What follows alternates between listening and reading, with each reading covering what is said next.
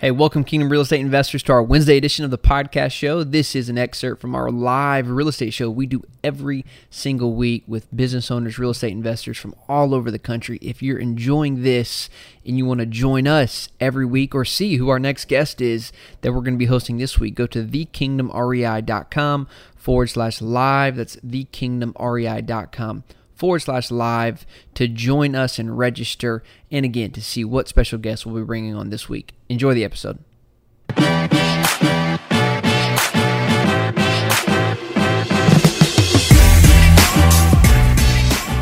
Yeah, no, thanks so much, Ellis. Really appreciate it, man. Thanks for the invite, and it's an honor to be on the same show here as Logan. I just caught the back end of that, so it sounds like obviously Logan is doing all the right things, but appreciate being on here with you guys. Thanks so much. Yeah, man. So, okay, real quick, 30,000 foot view. You guys are in Phoenix. Tell our audience what you guys are up to right now. Yeah, thanks. So, like you mentioned, I mean, we're locally based in Phoenix, so we're only focused on this market. Like you mentioned, we've bought a little over 1,000 units, about 160, 180 million the last couple of years. We have about 130 million under contract, to close the next few months. So we've been very blessed to be able to create that foundation, like you were talking about, Ellis, and then scale from there. So, I mean, to give listeners a little bit of background, like I have no background or experience in real estate, like no family money or anything like that. So I was just a normal middle-class guy and quit my job in 2018, lived off savings for over a year to try to get into this. And it took 14 months when I quit the job to get the first deal. And we didn't even syndicate with like a tenant in common, a TIC structure. But I met my two partners throughout that process, and we did that first deal together, and we've done every deal since then. So after we got that first one, and we were able to build out that at least the foundation as far as having the complementary partnerships, right, that complement your weaknesses, we're now getting to the point where we're trying to build infrastructure kind of like what Logan already has, where, we now have 3 full-time W-2 salaried employees, and we've been blessed to be able to scale. So yeah, we started out with a little tenant in common deal, and then we built a syndication platform, and then we're just in the process of really growing and building out the infrastructure here in Phoenix. Wow. Are you full-time in this yet? I am. Yeah, I am. Yeah. So all of us are full-time. So the 3 principals, Robert, Bikram, and myself, all 3 of us quit our jobs. We have no other companies, no other W-2s. We actually converted to an S Corp last year. So we all take W-2 salaries, which is nice now, where the company really can support you, full time. So right. We're all 100% focused, and we're all local here. So Zach, what was the biggest change, man, for, we chatted for a while, and dude, yep. I like Zach, by the way, is my hero, man, because you were working at like a senior living facility. A hospice company. Bills. I was working as, right. Yeah. Yeah. I was working at a hospice company. I was a marketer for a hospice organization, the director of marketing. So I was making a good 6-figure salary and left that to kind of jump in to multifamily and make no money. Yeah. I remember you telling me your first deal and the way you structured it. I'm like, dude, you're not getting paid. Why would you do that deal? No, I know. It's going well now. We're blessed. But go ahead. Yeah. Well, I didn't mean the deal wasn't good, but like you didn't take any fees really. And I was like, well, how are you going to live off this? You're like, I'm going to make it work. And so anyways, man, you have, and I'm just I love seeing this, but I'm curious, like we're talking about team. Mm-hmm. What was things that you got, like what was the turning point, and try and be as practical as you can for people thinking about building high performance teams, that where you went from, okay, we're doing a TIC, tenant in common, we're investors, to we're business owners? Because that I think when I look at guys like you and I look at guys like Logan, the difference between those who talk about real estate and do a few deals to those who are really going to go to $1 billion and build real legacy in this business, doing something by treating this like a business. And so I want to know kind of the key things that you can point out that maybe we could replicate that you guys started doing. Yeah, it's a great point, Ellis, a great question, because when you start out in this, just in general, and a lot of the viewers here probably see it on social media, is like everybody has their own personal brand, right? So I was like ZH multifamily, and Ellis has your brand, Logan has your brand, and you have all these different co-GPs, right, that come together and do deals, but you have like a bunch of different brands. And so initially it was kind of like, I want to do a goal. I have a goal. I want to do a deal, and let's find some people that can help us get the first deal done, right? And you're kind of quote unquote dating that entire time and kind of seeing how you work together with people. How do you communicate? Do they have the same work ethic as you? Do you guys get along, right? It's important to like your partners because you're going to talk to them pretty much every day. And so anyways, initially you go into it with that mindset, right? But as you start to evolve, and I guess for us anyways, you do get quote unquote married. And not only in the sense that you commit to each other as partners going forward for future deals, and you commit to your role within the organization and within the deal itself, but you get married in regards to your branding and your logo as well. Okay. So my wife, Grace, she does all our social media. She's really good at it. I'm not good at any of that stuff. So everything that we do is all her 100%. And she had really built up this other brands, EH Multifamily, and Bikram had his Bright Investors and Robert had his brand. But once we decided to get married, we all kind of shed that, become one unified thing, right? So everything we're doing is branding for each other.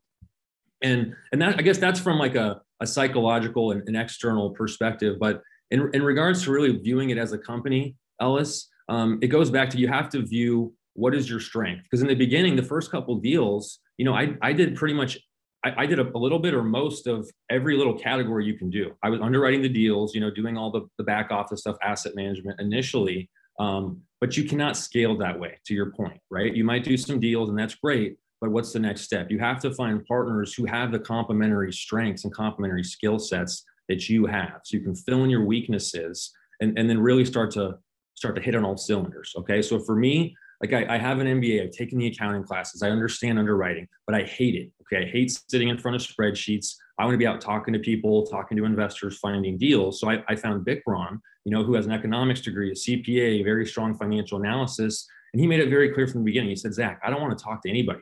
I hate talking to people, but I like spreadsheets. Right. And I was like, oh my God, this is perfect. We're match made in heaven, and we get along really well. We both work hard. And I had found Robert, who has a construction background and really fulfilled that net worth liquidity requirements that we needed, because I didn't have net worth liquidity to sign on these loans, and so you find these complementary partners that have what you don't have, and you can also get along.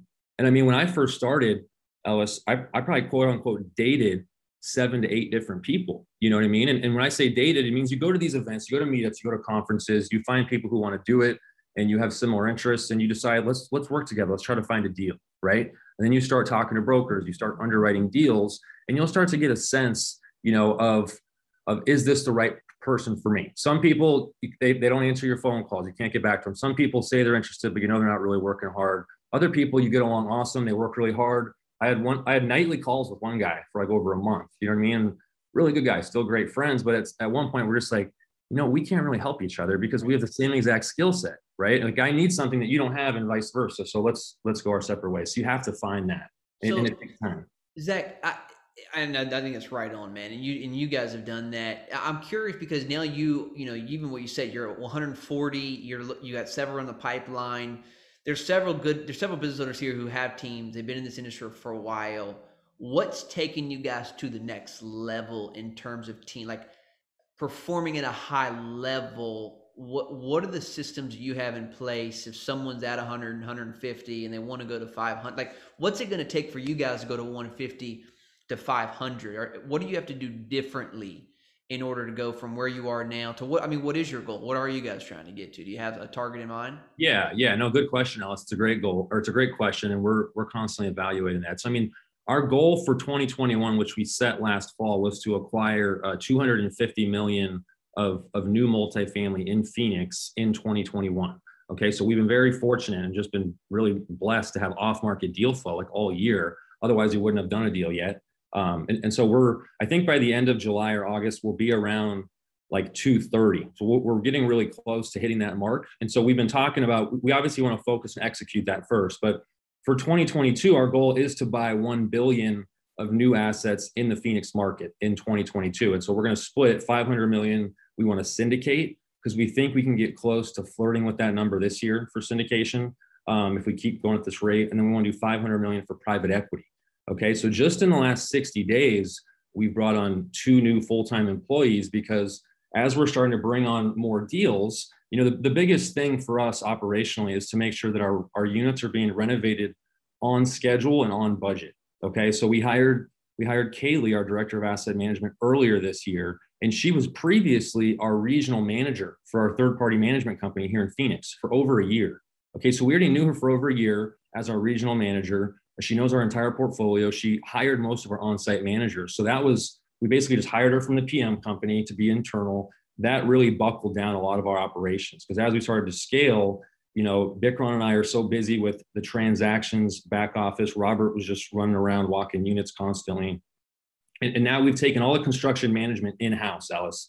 That's been the biggest key too. And we couldn't have done that without starting to build out infrastructure and hire employees. Okay. So previously we were relying on third-party management to do all the renovations, which was fine at first. We were hitting pro forma.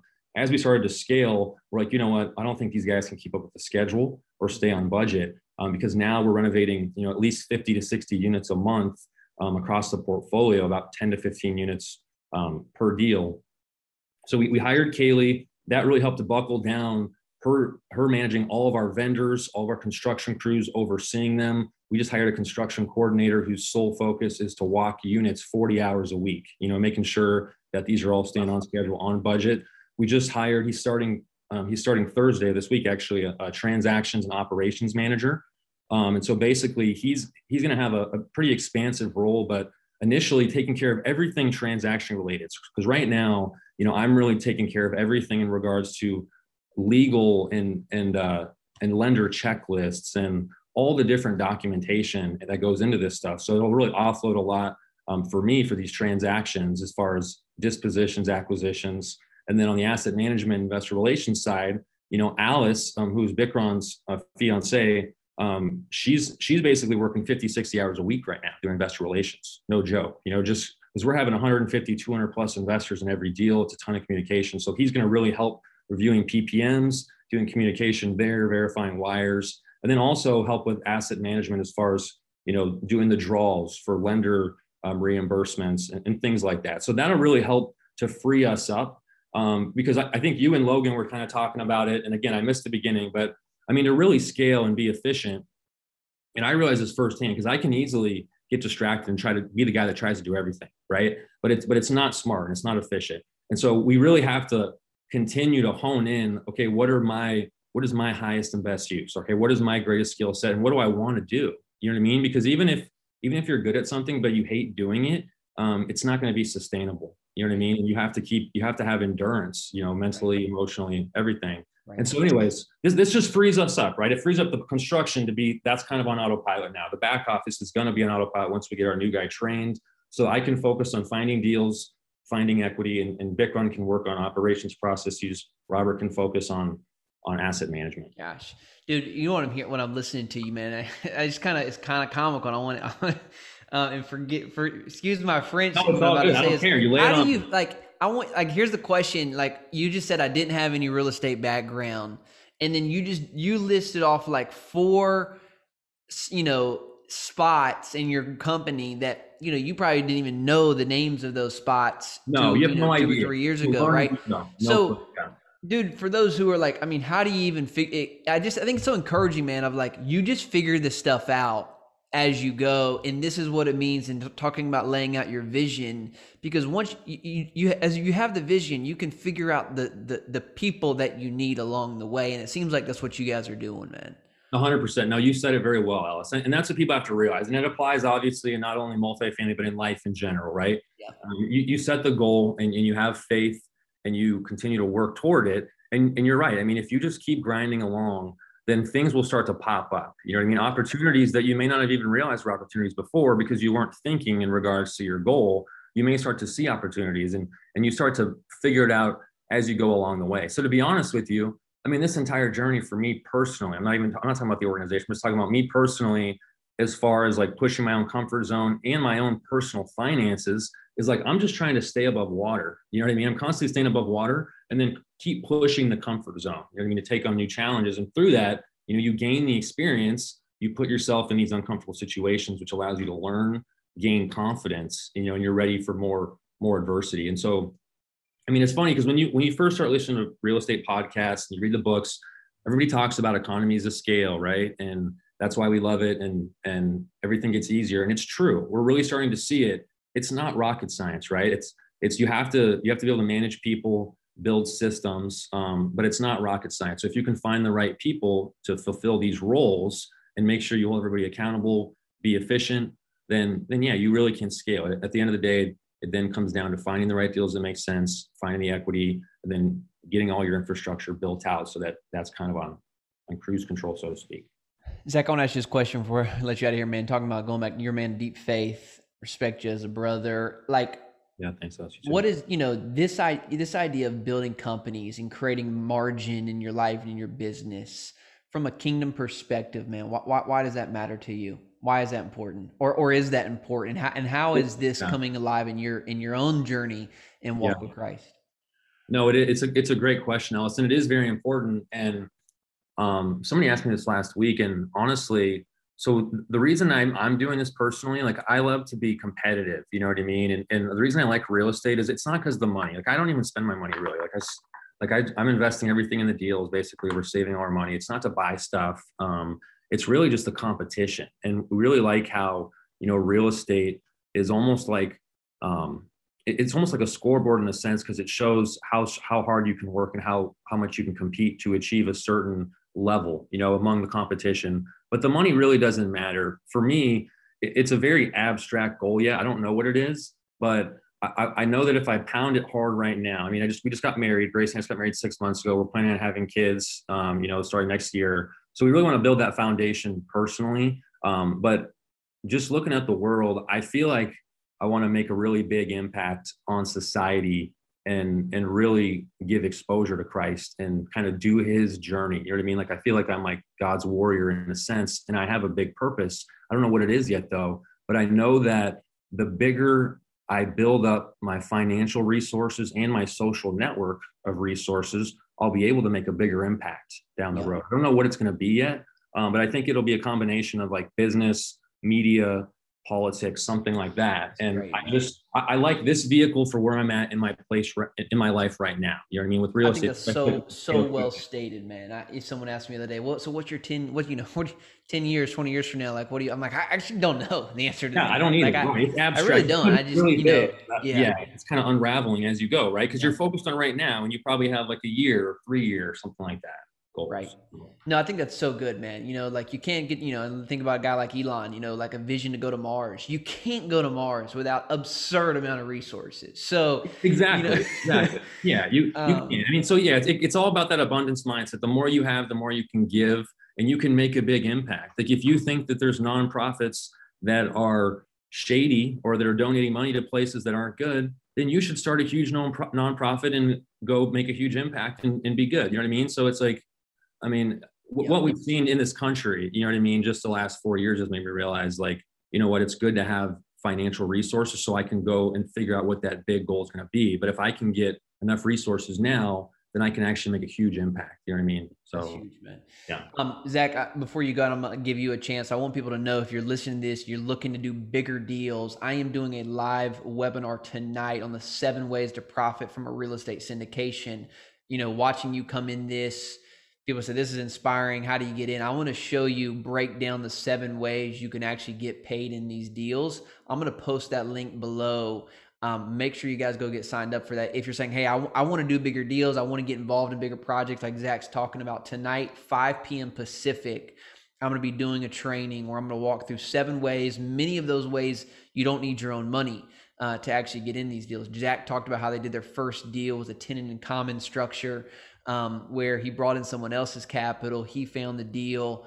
So there are ways to break in and start doing bigger deals. That's why we created the Kingdom REA community, so that you can take off pieces of these deals and grow faster. Tonight, 5 o'clock, I'll post the link now. But Zach, I want to give you a chance as well, man, before you go. Brother, you're talking about social capital, where you guys are at. I want people to follow you everywhere, man. So what's the best place to follow in your journey and to continue to learn from you, dude? Yeah, thanks so much, Els. I really appreciate it, man. Thanks again. You guys can go to our website, rise48equity.com. So RISE48equity.com. You can email me, Zach@rise48equity.com. And if you go to our website, you can go on Calendly, set up a call with me if you want to learn more. I'm always available to get on a call or meet up if you're local. So thanks again, Ellis. Really appreciate it, man. Hey, Zach, Jeremy's on this call, and I got a feeling he's going to be like, how the heck did these guys find $150 million of off-market deal flow in the Phoenix market? And so we may be having a follow-up convo, man. Yeah. No, I think I talked to your guy Samson several weeks ago too. So we need to all link up soon. Yeah. Let's do it. You coming to San Diego anytime soon? You know what? We're actually going to be there next week because we're going to NMHC.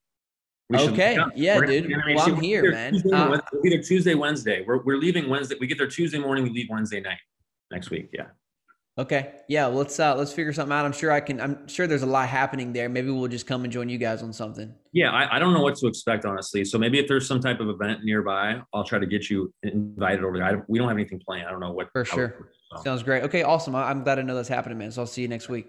Cool. Thanks, Ellis. Hey, just because the show's over doesn't mean the journey is. Listen, if you're a faith-driven real estate professional or investor, then you'll want to go to thekingdomrei.com to learn about our mastermind. If you're interested in investing alongside me in alternative investments like multifamily apartment complexes, then head to ellishammond.com to learn more about that. Cheers.